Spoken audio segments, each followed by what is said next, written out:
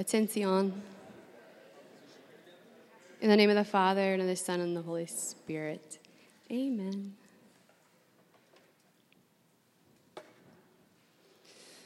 Lord, we thank you for this evening. We thank you, Lord, for allowing us to gather together to talk about the beauty of human love. We thank you, Lord, for the gift of John Paul II, for his wisdom, for his words, for his encouragement. And we just entrust this night to the prayers of Our Lady, to her Immaculate Heart, that she would intercede for each of us and for the deep questions that are stirring in our hearts, that she would intercede for our families and for our vocations. As we say, Hail Mary, full of grace, the Lord is with thee. Blessed art thou amongst women, and blessed is the fruit of thy womb, Jesus. Holy Mary, Mother of God, pray for us sinners, now and at the hour of our death. Amen. John Paul II, pray for us. The Father, Son, Holy Spirit. Amen. Hello. So, I want to start with a quote that John Paul II said about his life with the young. I know, people are setting up chairs. It's a little scattered.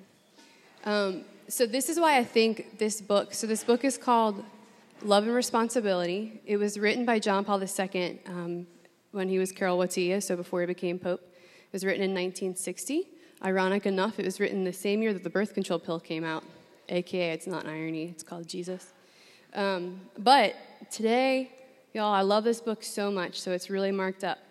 And today, the cover came off. And I was so bummed. I heard taps playing in the background. But I'm going to read quotes to you. So to start off, I'm going to read one from my computer, and then I'll set it down because this is awkward. But this is why I think this is pertinent to you, especially where you are in your lives right now at this very moment. This was the inspiration for this work for him. He said, daily life with the young, the opportunity to guide them in their joys and efforts, and their desire to live to the full the vocation to which the Lord called them, helped me to understand ever more deeply the truth that the human being grows and matures in love. That is, in the gift of himself, and that in giving himself, he receives in exchange the possibility of his own fulfillment. Okay. We live in a culture that talks a lot about, I can't do this mic stand thing, I'm taking it off. We live in a culture that talks about freedom as being, I can do whatever the heck I want, whenever I want, with whomever I want, right? John Paul II sees freedom as one of the greatest gifts of the human person. But the quote, what he's trying to say is that directly connected to our freedom is the invitation to love. Freedom exists, he says, for the sake of love. Meaning, the greatest gift that I can offer to another person is my very freedom. I can say, I offer to you everything, my whole world, my entirety, my dreams, etc. I give you this gift of my freedom, and in a sense, the other then possesses it. So everything in this work is about what he calls betrothed love, which is his terminology, right, for the movement towards marriage. So this talk, I called it Demystifying Dating because there was alliteration in that and it sounded catchy. But also because I really do hope that there's some very practical tips that maybe you can take away from this. He is a person who, as he says, he fell in love with human love. And so I want to be like, his biggest fan, and so that's why I study all the stuff he writes. But he did that because he would go on these camping trips and kayaking, and, he was a not campus minister, but a chaplain at a university in Poland. And so he, day after day after day, was encountering young people who had the big life questions that every one of us in this room has, right? This work, Love and Responsibility, is extremely important because it's the philosophical foundation for everything else that he really did. If you've heard of Theology of the Body, which we've done a series on that, we're doing another one in the fall, that is the theological context and the beauty of man and woman and their creation, and it's scriptural, and it's through Genesis, and God the Father's intention and our being created with this gift of sexuality and this capacity to love another person and also beget new life, right? But love and responsibility, without this work, it doesn't have a firm foundation to stand upon. The whole point of this work is that, hence the title, which I can easily hold up right now, to love another person means to be responsible with the gift that you are entrusted with in this other person, right? It means that if someone else offers to you their freedom, you respect the person because they are a person and they have a value and a dignity before you even discover them. It's because God has given them that value. And then in response to that great value, you choose love. He says that this work for him was a result of what he said, his incessant confrontation of doctrine with life. So they were coming to him with confession, and, in confession they'd ask questions, or they're hiking and they're camping and they're just talking and they're sharing about their dreams and their desires, and he was like the king of relationship advice, apparently, because he was the one to whom they sought out because they trusted him. They knew that he had a wisdom, right? And sometimes people will complain oh, well, he was like a priest, like those celibates in Rome. What do they know about human love? Yeah. Okay, apparently they know a lot, because the point is he knows who love himself is. And so always directing it back to that and learning from the example of Christ, then he can help direct human relationships to be ordered to the narrow path of the gospel. So this book is very long and wonderful and dense, and I'm going to read quotes to you from it. So some of it is going to be a little bit more dense than the typical talk we would give. I know, which is saying a lot for me because I'll use deep quotes all the time. But pretend it's story time, and I'm just sharing a story with you. It was written by John Paul II, and then at the end I'll share with you some more personal stories. But I just want you to be open to what this has to say. And I'm prefacing it with the fact that, okay, relationships and your desire for your vocation and dating, all these things are very, very good. And they should be fun, and there should be joy. And we're about to go really deep with philosophy, so don't think that it's not supposed to be joyful and fun. But also know that the reason why it's called love and responsibility, I'm going to use the word 500 times. It's not supposed to be easy. It's the gospel. The gospel still remains the same gospel that I can see Jesus from my view right here, and he's on a cross because he's sacrificing himself for his beloved, right? John Paul II is encouraging us through this in very tangible ways to realize that the most fulfillment we can find is by laying ourselves down for an other, right? Love means that my freedom is now laid down for the sake of the beloved. That is where I find fulfillment. He says that man can only find himself through a sincere gift of self. And if you break down the word sincere, right, it means it's without wax is the original thing, meaning it's without any, lies or this or that or makeshift or, inauthenticity, whatever words you want to use. The point is, it means to be exactly who you are, to be authentic. And what I also want you to know is that people have often said that John Paul II, especially in this work, they're he's way too idealistic. This is absolutely impossible.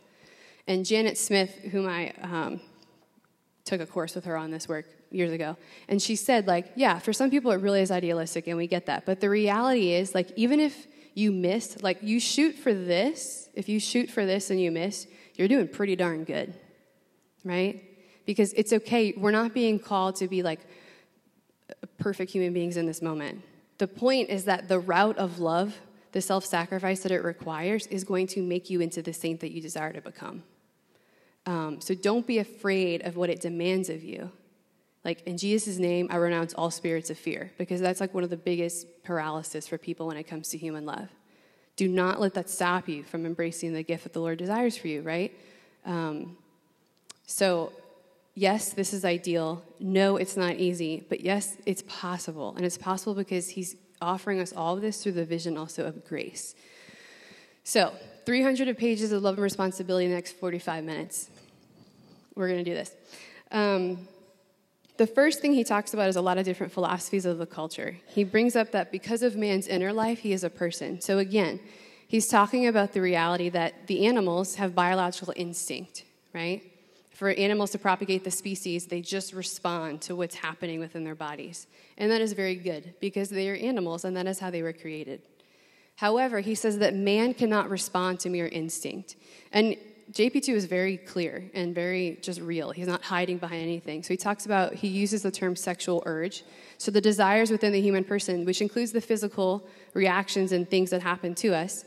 And he says that we have to remember this entire time that man is a person. So just because instinct is a part of me, or the sexual urge is a part of me for both men and for women, and it's lived out differently, I still, as a rational creature, have the capacity to choose what I do with my sexual urges. All of us in this room have that capacity, right? There is freedom to be had, and that is the reality. So what he's trying to offer us in this work is a training, almost like a, really, in human love and also in self-discipline, for what this looks like for you when you're encountering relationships. And he makes a very good point that the opposite of love, right, is use. So we have to balance, like, all these desires that are arising in our hearts are good. Attractions are good. Desires are good. But without the balance of objective reality, which he says is the value of the other person because they're a human being, right? Without that objectivity balancing it out, we can get really caught up into emotions and we can squander authentic love. So his encouragement is that love is acquired through patience, authentic love of all kind, but especially when you get to the point of marital love. There's stages in which love develops. So begin the quotes that I'm going to read to you. So he says that man's capacity for love depends on his willingness consciously to seek a good together with others and to subordinate himself to that good for the sake of others, or to others for the sake of that good. Love is exclusively the portion of human persons. He means that animals cannot say, I love you, because it's not the same thing, right? I mean, we have some dogs in my family. They're cute and they're like affectionate, but they don't love me in the way that we as human beings can love, because we have the capacity to choose. And a lot of this, because he's a philosopher, is based on Aristotle. So when he's talking about different forms of friendship, the highest form of friendship with Aristotle is a friendship based on virtue, right? You can have friendship based on use, and it doesn't mean it's necessarily bad. So like, maybe there's a guy in California who makes a certain product, and there's a guy in Georgia who that product helps his company run. So they're in communication. So they might develop a friendship, and they talk to each other, and maybe they send Christmas cards, and like, hey, how's the family? But once one retires, they're not necessarily going to like stay in touch with each other, right? There's like a friendship of use there. Not bad, it just is. And there's also this friendship of virtue. When he says friendship of virtue, what he's talking about is the reality that it's based upon something higher than ourselves. And last week I was at this conference, and they were talking a lot about this, that children are the best thing if you desire a friendship of virtue, because they are a project that you have to together work to cultivate and offer a gift of yourself to, and they will completely make you into virtuous human beings if you weren't otherwise, because they will show and reflect to you all of your flaws and repeat what comes out of your mouth that maybe you shouldn't say, and a billion other things that we don't have time for, but you get it. So he talks about the reality that for all of us, like, it's very tempting to fall into this egoism, meaning, hey, I have desires, like I want certain things, like all of us do, right? But if we fall into an egoism, meaning love is based solely on desire and what makes me feel good, then that's when we really fall into using the other person.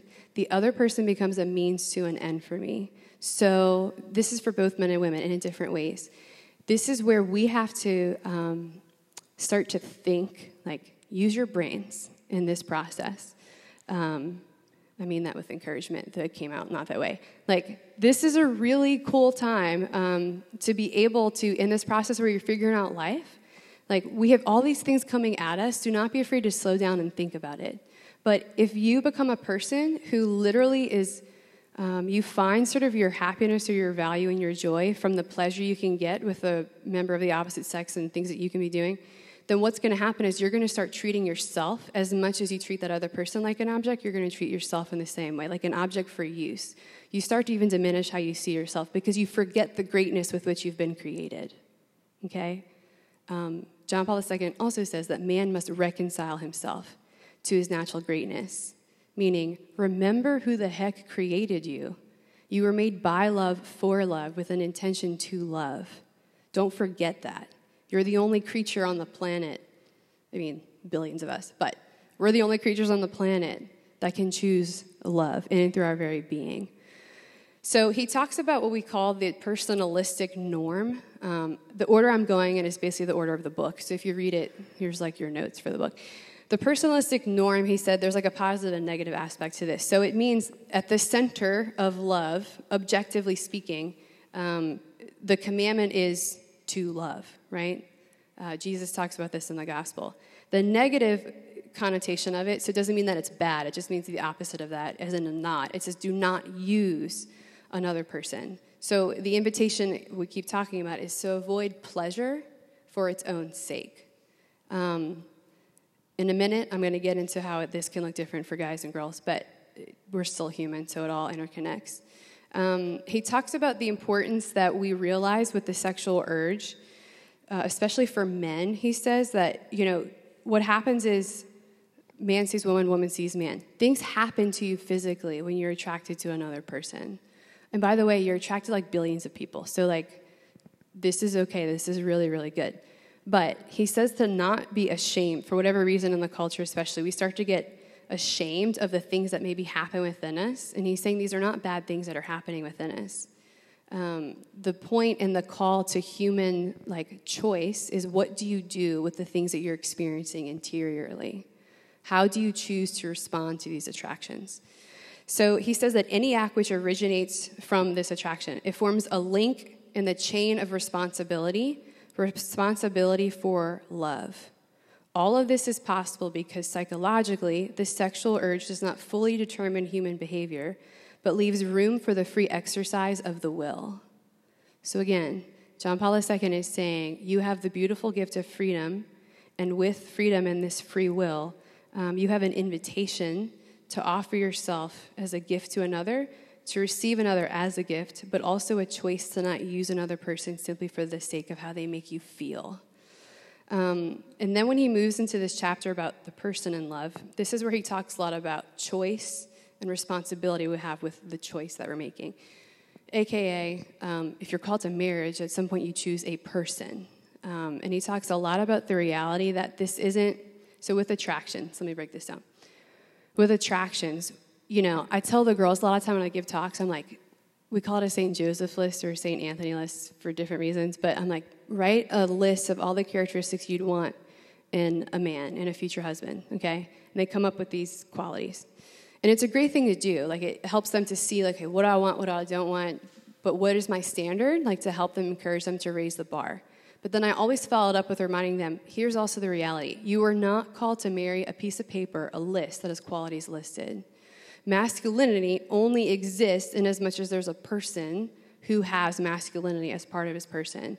Femininity only exists in as much as there is a person, a woman, who has femininity as part of her person. So he's recognizing that we have these attractions and that they're good, but he's inviting us to think about them because he says that love is a lot deeper than just biological stimulus, right? That instinct. Love is something that happens deep within our psyche, and it involves those ever so beautiful fleeting things that we call emotions that just ebb and flow and can be totally erratic, right? Emotions are good, but the reason why we do not encourage you to build your future based solely on emotion is because it will be completely shaky and fall apart, right? Emotions are a part of love. They're a beautiful part of love, but they have to be subordinated or submit to the objective reality of there is a person that you are choosing. And sometimes they're not going to be nice. And sometimes you're going to be hangry. And sometimes you're just going to not feel like talking, right? And you're still choosing another person, and that person is still good because their goodness exists before your emotions even ebb and flow. Last week when I was in D.C., I got to go to the JP2 Shrine on the 45-minute break that I had one day. And there's a movie they show. It's a 10-minute movie. And it says in the beginning, it's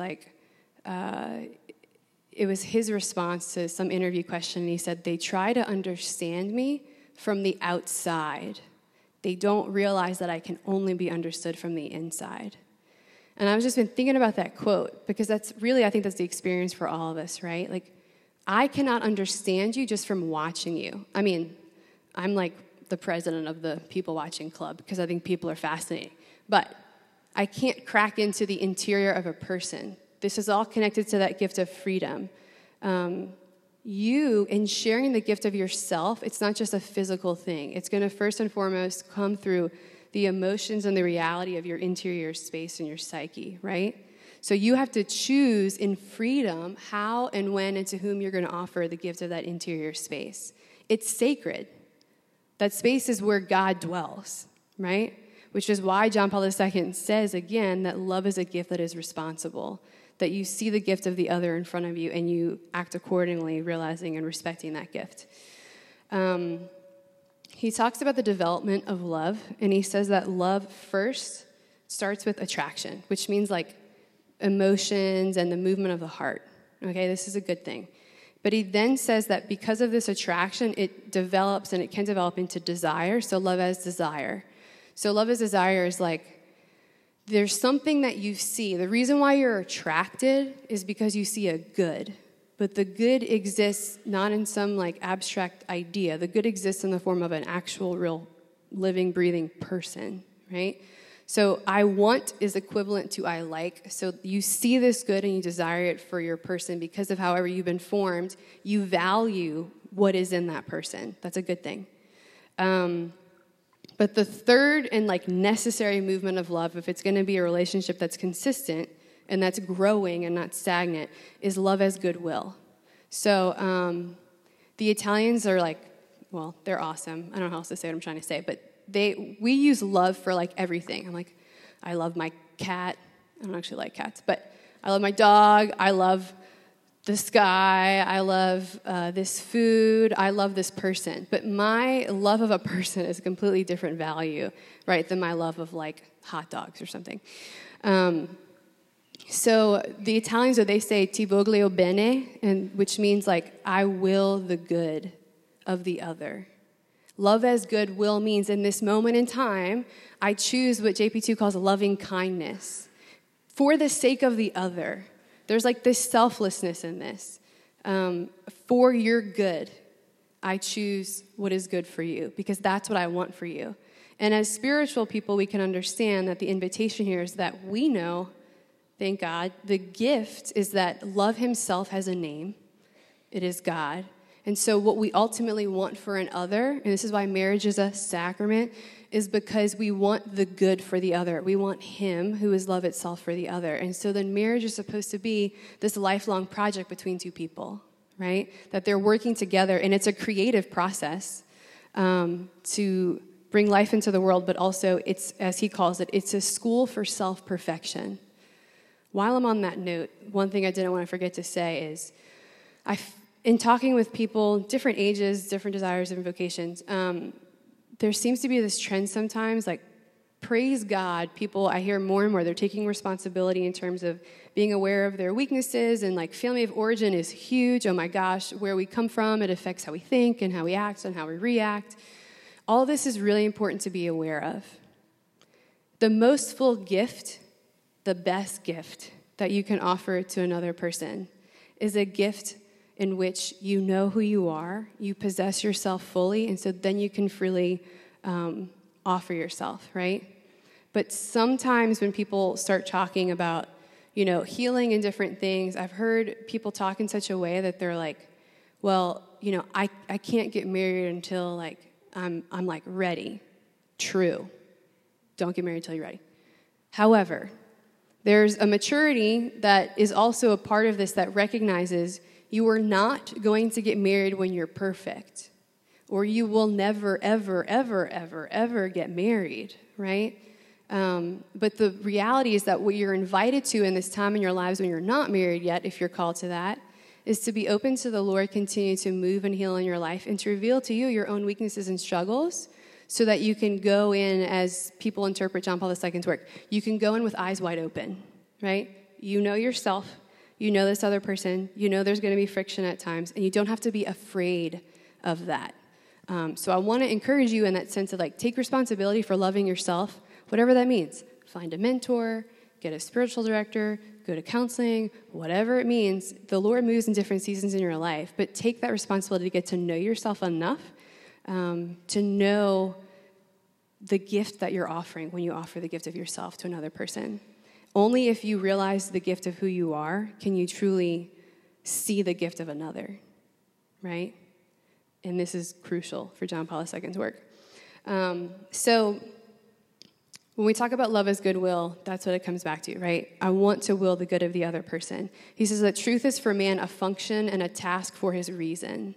So everything with John Paul II, it's always a both and, right? Keep the human person intact, body, soul.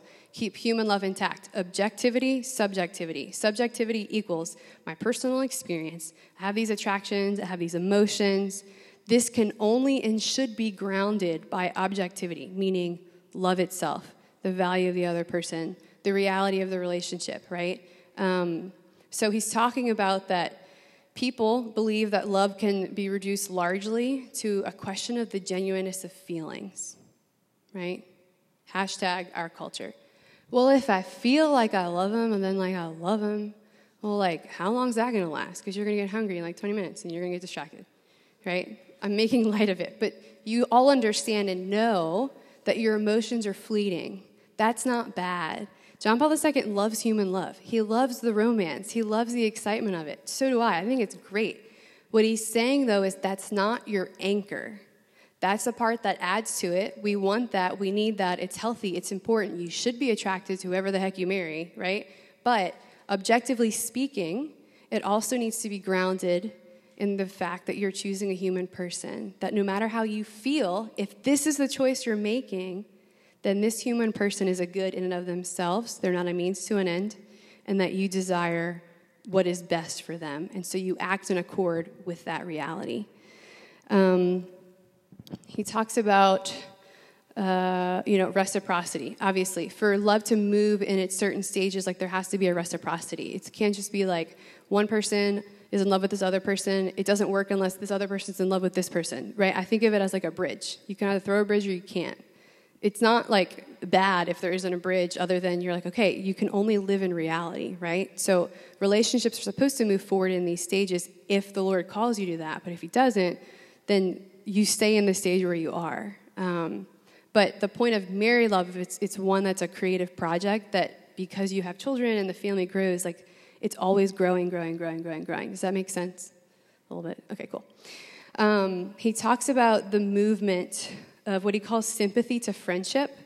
And just to share, so this conference I went to last week, it was on the encyclical Humanae Vitae, which is an encyclical on the church's teaching against contraception.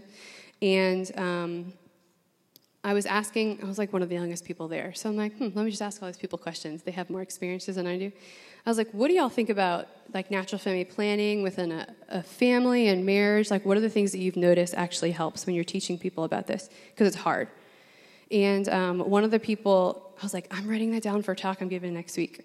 He said, I wrote it down somewhere.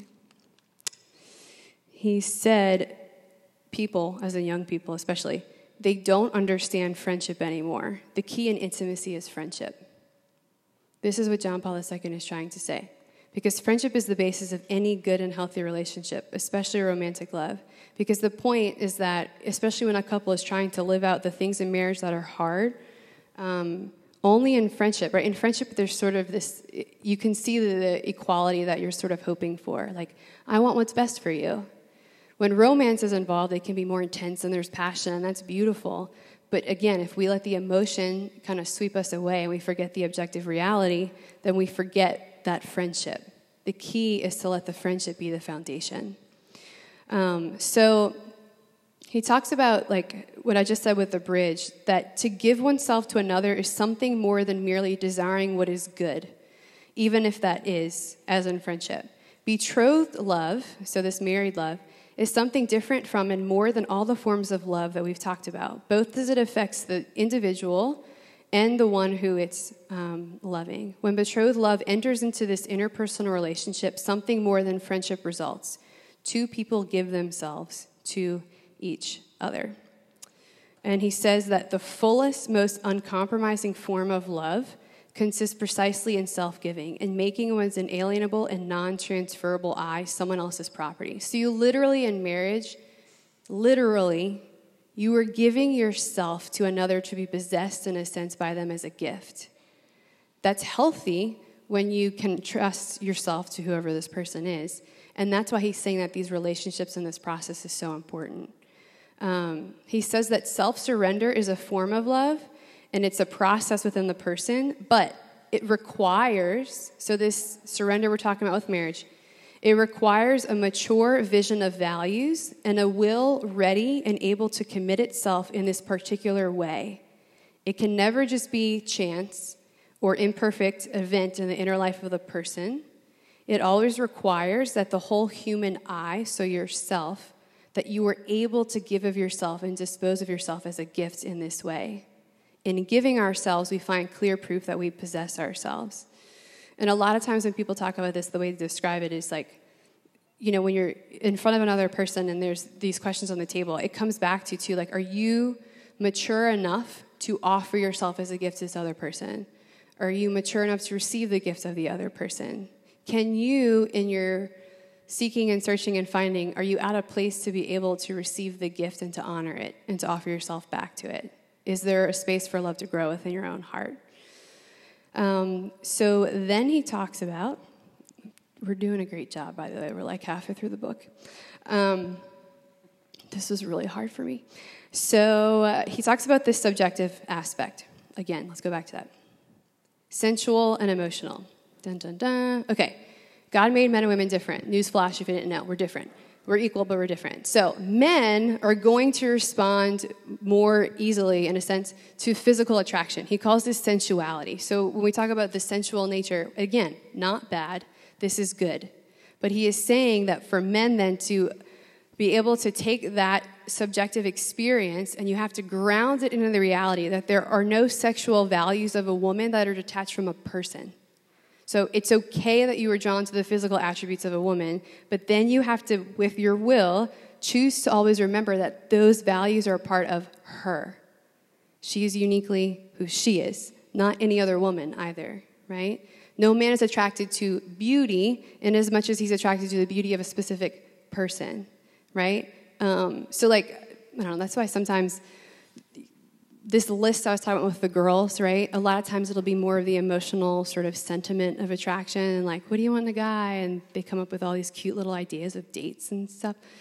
I taught high school too. So, but the idea is like, those are never going to come outside of an actual real flesh and blood person, right? The key is we always have to take these really good, beautiful things that open us up and we have to allow them to open us up, but then we only move forward when they're grounded in truth. Truth is the ground that we stand upon. What is the truth? Is this person good for me? Okay, if the answer is no, I don't care how it makes you feel. The answer is no, they're not good for you, right? Example.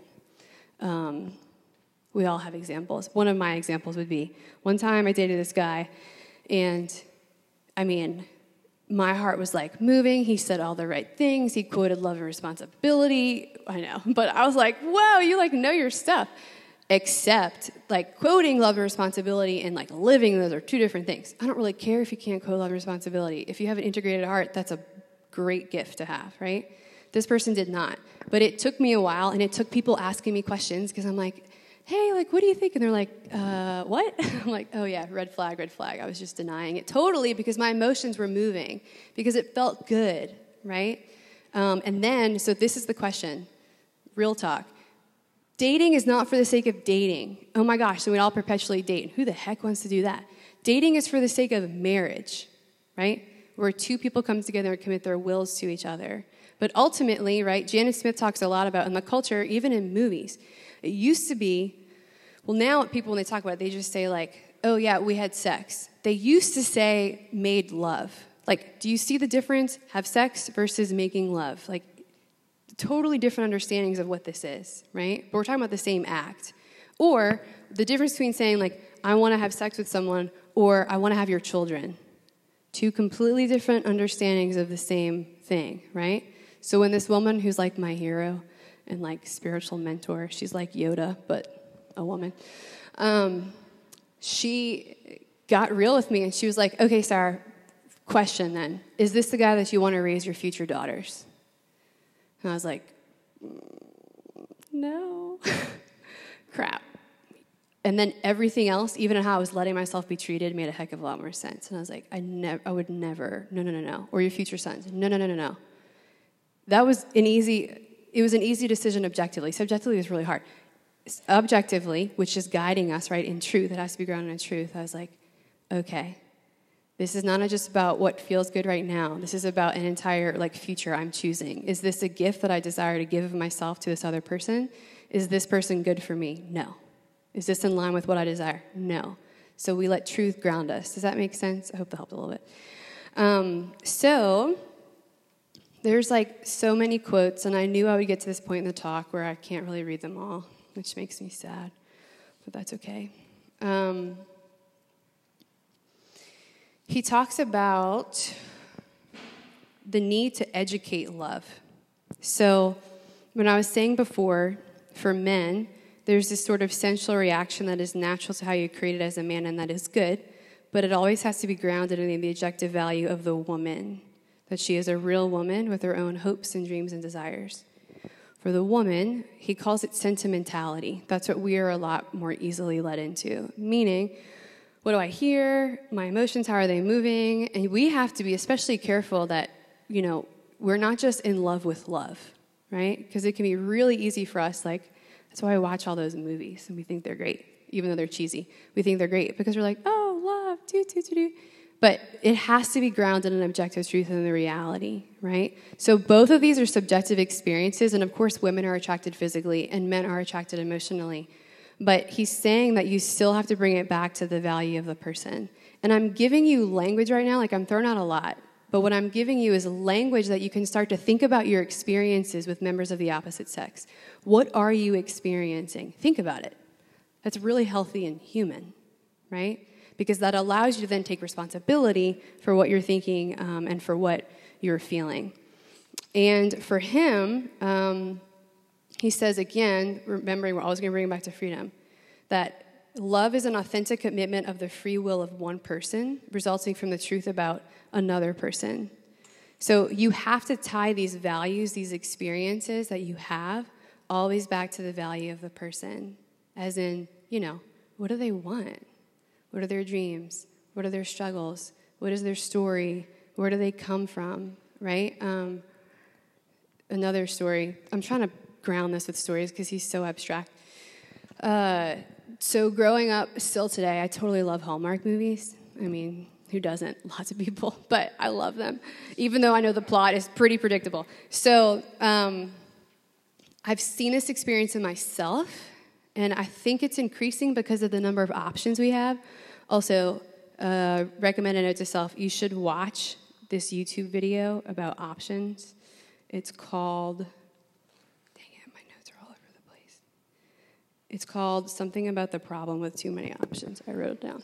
The point is this guy does this study. It's a TED Talk. And he's like, people today are having a billion options. It's called the paradox of choice. He says we have so many options that we're getting paralyzed and not choosing any of them. And then when we do choose them, we're dissatisfied because we're thinking about all the other options. Okay? So insert example. I've noticed this sort of trend in people or even friends oh, well, I saw this person on Facebook, and this is so funny. It's so 21st century. I saw this person on Facebook and this picture, and I saw a few pictures, and I'm so attracted to this person. And I'm like, well, that's good. Besides their name and those pictures, what do you know about them? Have you had a conversation? No. Okay. Are you gonna? I don't know. But he could be the one. I'm like, yeah, he could be. Or he might not be. And I'm making this really simplistic. But y'all, this happens, and we do this more than we realize. We get so caught up in, y'all, I'm one of the most, I just love romance. I think it's so beautiful. But we have to be careful that we stay grounded in reality. What the heck is your reality? Example, a year ago, I was in Italy. Everyone, when they heard I was going to study for my PhD, they're like, you're probably going to meet an Italian, and then you can have all these, Italian children. Maybe, but that's not why I'm going. So good, because that might not happen, and it didn't. However, this one day, I was in the, cafeteria thing at my school, and 2 months before, I'd met this guy. He literally, walked in, sat down across from me. My translator's talking to him because he doesn't speak English, and I don't speak enough Italian, so he's just smiling at me. But he's, really intently looking at me, and I'm like, hi, ciao, whatever. What else am I going to say to you? And he's, talking, follows me to find out my name and blah, blah, blah. Okay, and I'm thinking in my head, that was a fun moment, Jesus, thank you, wow, my heart just freaked out, but, I'm never going to talk to him again because I'm going home in, 5 days. So then the next time I was there, which was like 3 months later, this guy doesn't even live in Rome, okay? And I'm sitting at the table, and my translator's talking about, this guy had offered for us to go visit him where he lives in some little villa thing, I don't know, in Italy. This is funny. I'm like, this is real life. Yeah, so the guy suddenly, who doesn't even live in Rome, the particular day I'm in the cafeteria in this moment, here he walks in with him and his parents. And his dad, studied bioethics. So, his dad's talking to me in English, even though he doesn't know English. And I'm like, what is happening? And then the guy comes up to me later, and this is so funny. This is the one time in my life I've been asked for my number by a guy, and he was an Italian, and we couldn't even figure out how to put the number in the phone because, the numbers don't coincide the same way. So I'm laughing. I'm like, this is my life. Thank you, Jesus. This is really funny. And he's like, you should come, broken English. You should come with your friend, whomever, I don't care, to my farm, where I live, and you can meet whomever in my family, blah, blah, blah. And we're just talking, and then he's like, he heard us from New Orleans, so he's like, oh my gosh, you like jazz? Because that's what people think of when they think of New Orleans. He's like, there's this really great jazz club, you should come to, and they have the best beers. And I don't even know why, I'm like, oh, well, I actually like wine more than beer, but whatever, that's fine. And he's like, that's okay, I own a vineyard. And I was like, of course you do. I'm like, is this Hallmark? Are you real? Okay. What's your name again? Okay. Bye. I have to go back to class. Okay. I haven't seen him since. Okay. Sorry. No. It's okay. I'm telling the story for a reason. Sorry. That probably was... I'm okay with it. Sorry. For all the women in the room. Sorry. There's a point to the story. Here's the point. This is really good that you actually all got very invested in that. Thank you for walking that journey with me. I forgot about it until I read my journal a few days ago, and I was like, oh, that happened. In that moment, I went back into the classroom, not kidding, and I was like, I'm supposed to be learning about reproductive technologies, and I'm like, I just met an Italian who owns a vineyard.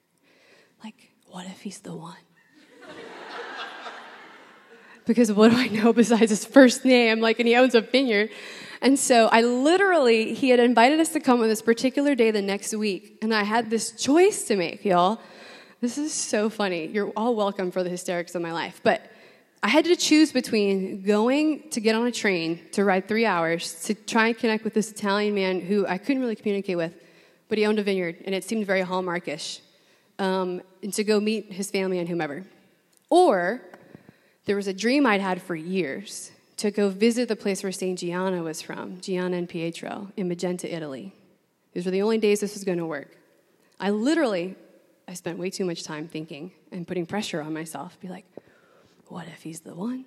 Should I go do this? All this pressure. We do this in our heads. Maybe you don't do it as much as I do, but I do.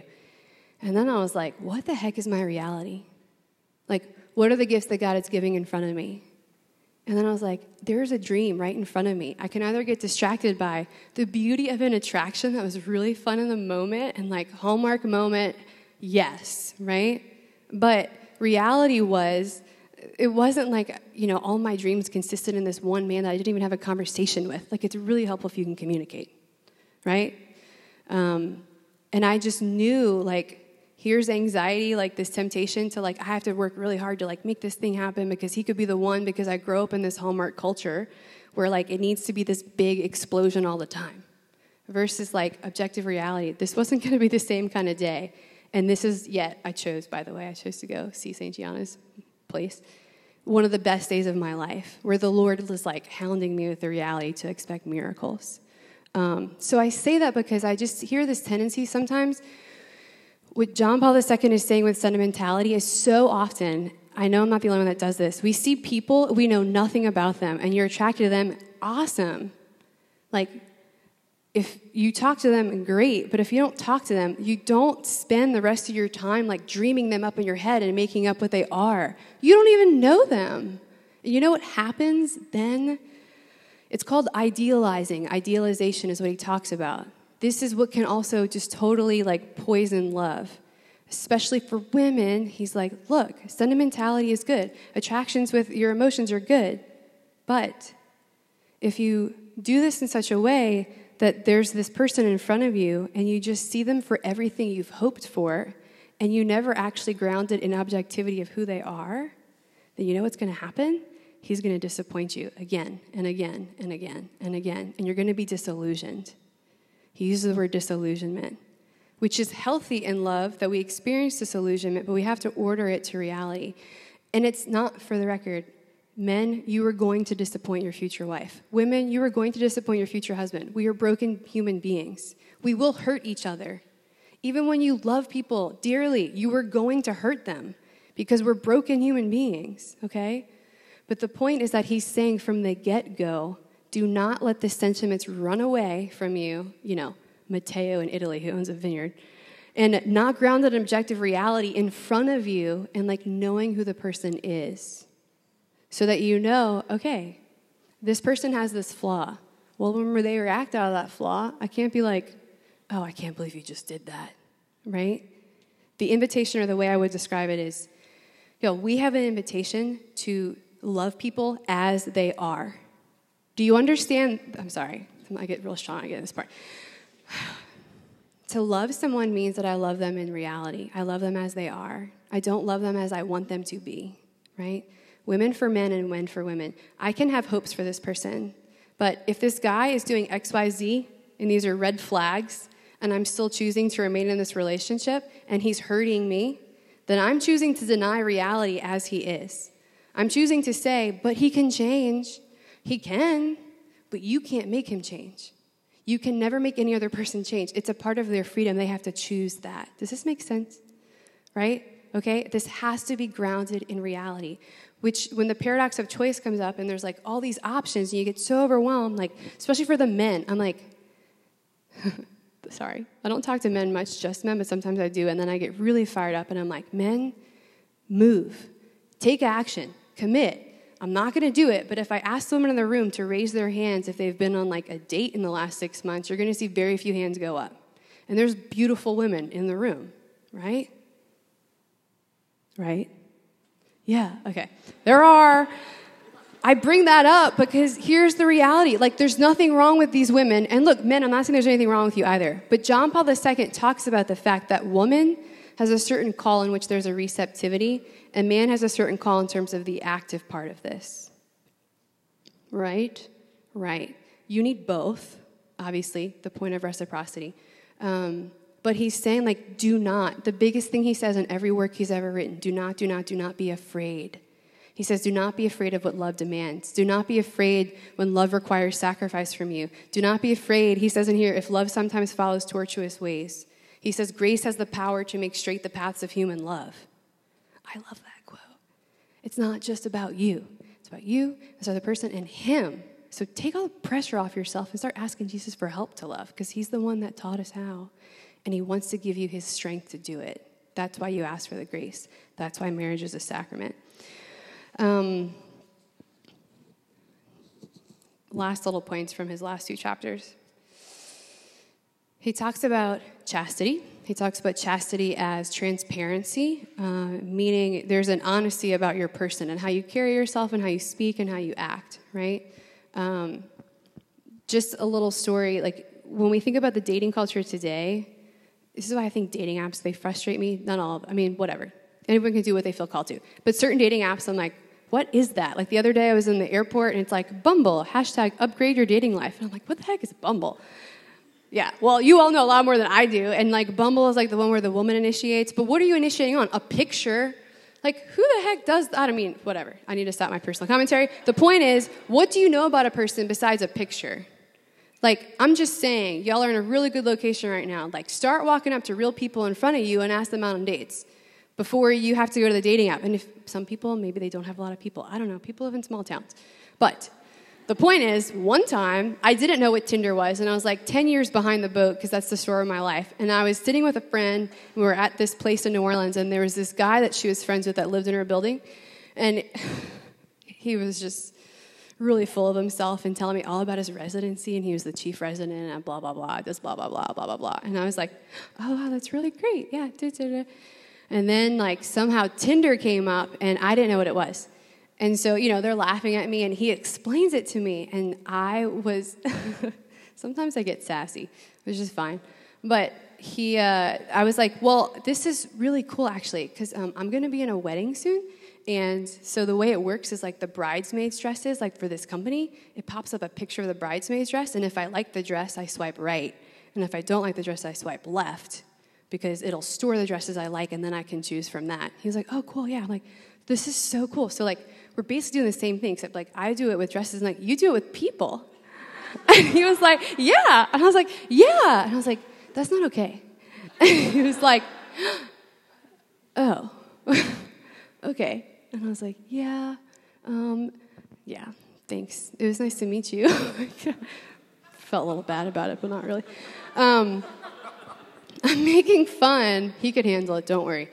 I'm making fun, but I'm just saying, like, and again, I'm not making a judgment on, like, dating apps and stuff. I don't know. They're just weird for me. But do not miss out on the reality in front of you. Look up, people. Look up. Look up, look up, look up at the flesh and bone in front of you. God has entrusted us as gifts to each other. Do not be afraid to pursue the gifts in front of you. Do not be afraid to receive the gifts that are pursuing you. Do not be afraid when you receive no's or yeses. They're all a trajectory for your future path and for the invitation the Lord has for you in holiness. And chastity means that I'm transparent, not just in my actions, but in my words and how I act, and how I dress. This is for men. This is for women. It's about possession of yourself. So much so that when you're talking to someone, I'm not trying to get anything out of you. I'm not trying to get you to, like, respond to me or, like, ooh, if I get you to laugh at that joke, I'll feel good about myself. Or, like, let me be smooth with this line, and, like, then I'll feel good about myself because I got this pretty girl or this attractive guy, like, whatever you are, to, like, notice me. No, like, be who you are. That's the greatest gift that you can offer. I'm really revealing a lot. This is so funny. So I watched Cinderella the other day. I know. But one of my top favorite movies, I'm not talking about the cartoon, I'm talking about the one they released 3 years ago. Men, you should watch this as much as women. I'm really serious. This is my top 10 movies of all time for adults included. That's saying a lot. The point is, it literally, like, I could give a talk to you right now on theology of the body with this movie. I'm so serious. And why I love it is Cinderella's a princess. Yeah, and the way that I really love it, meaning she sacrifices a lot. She chooses love over hatred in the midst of tragedy, okay? And, like, one of the big lines is have courage and be kind. Have courage in how you speak and how you act, and be kind, not just to others but to yourself. And at the end of the movie, spoiler alert, she marries the prince. You already know that. At the end of the movie, they come to the castle where she is, and she's, in the tower. And her stepmother comes in, and she's kind of the enemy figure, obviously. And she's like, I forbid you to go downstairs. And the guard comes in, and he, like, stands up for her. It's really cool. And he's like, who are you? Like, are you, like, royalty? Are you a saint? Are you a god? No. So you have no right to talk to her. Let her go. So she leaves, and she's walking down the staircase. And this is, like, the best quote ever. She looks in the mirror, and the narrator says the following lines that you hear. She says, would who she really was, be enough? There was no magic to help her this time. Perhaps that is the greatest risk that any of us can take, to be seen as we truly are. Mic drop, I know, Cinderella. But really, listen to that, y'all. Perhaps that is the greatest risk that any of us can take, to be seen as we truly are. This talk, to try and give it to you in an hour, it was almost cruel, so we missed most things, but this is really what I want you to understand. If you were called to marriage, it's going to be hard, but you're not supposed to have to do it alone. It's a sacrament, meaning it begets grace to you in that moment, but also as you choose that sacrament as in this other person, it begets more and more grace. I know our generation is one that we're so afraid of, in a sense, commitment, because our freedom will then be, in a sense, sacrificed, right? Like, if I don't have this autonomy, right, then I can't do whatever I want. And I think the temptation for all of us is there, and the sadness is that if we miss out on being able to choose and to offer and to sacrifice our freedom for another, we forget that this freedom is actually, by offering it to one other person, we widen it, right? Instead of walking into a room and you have 20 potentials and you're freaking out about all the potentials, You walk into a room and you know you've made a choice of a person, and it's all clear. Like, it's in the sense of like black and white almost. Like, you know the one to whom you've entrusted your heart and the one whose heart you've received, right? Like, you know that already, and so that orders all the decisions for the rest of your life. Yo, that's really cool, right? The vocation orders you forward. It moves you forward. It propels you forward. You lose nothing that you're going to miss. Well, you don't actually you lose freedom in the sense of like, oh, I lose my freedom. I can't do whatever I want and go do this at midnight. Okay. You gain everything.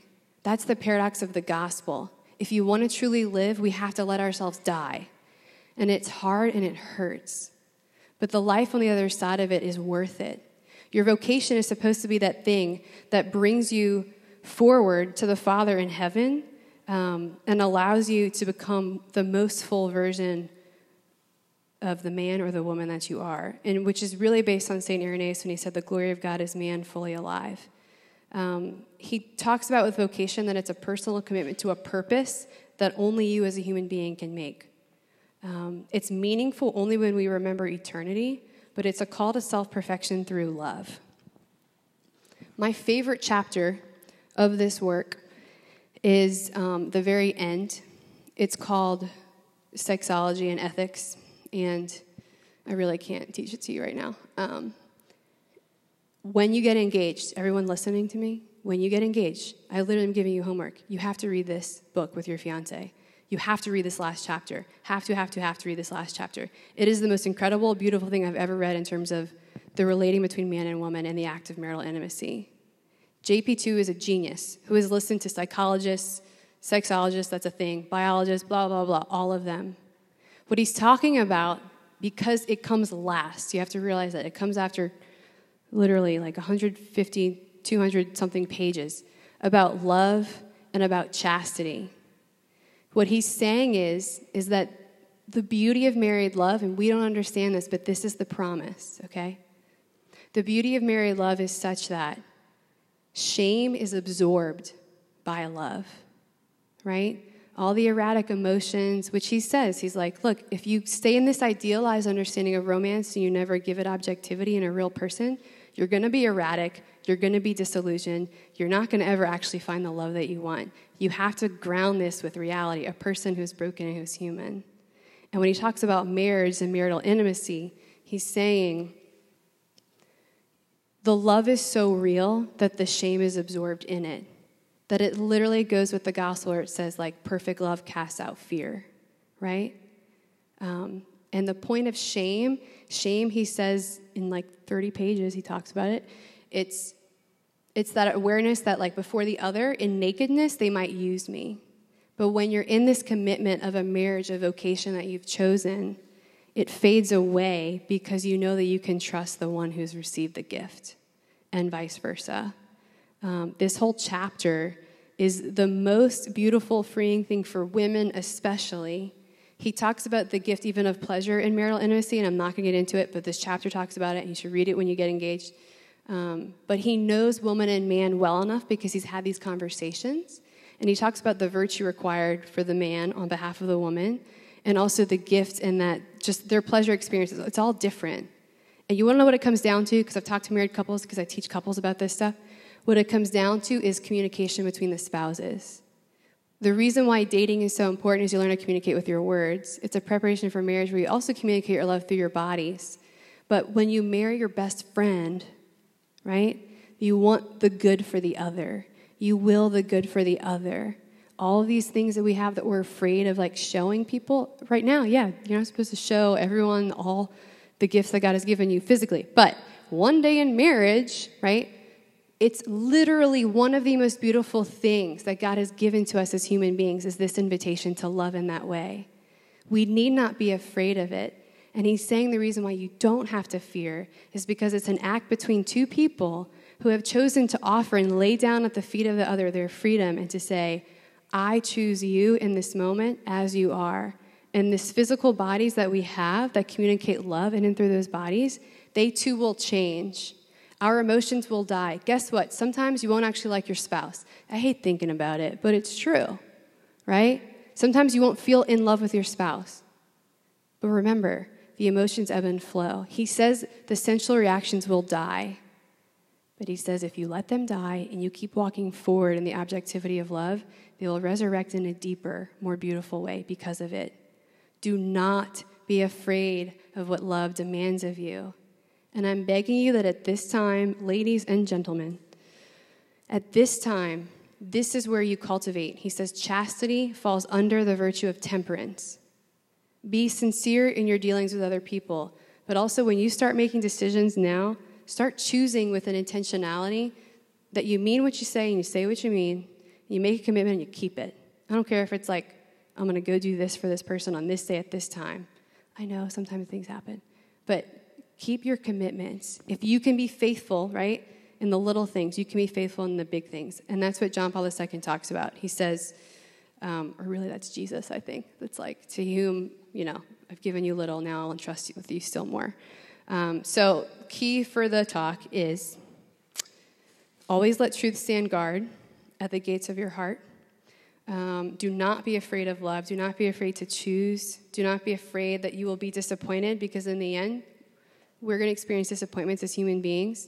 But our little idealized versions of love and romance, all this stuff is beautiful. None of it's actually real when it's disconnected from a real person in front of me who I can talk to and know and love.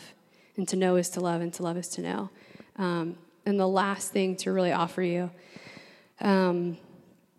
he says that love is a task. I'm not going to read the quote. Love is a task that is entrusted to us. In other words, he says love is always becoming. It never just is. It's not stagnant.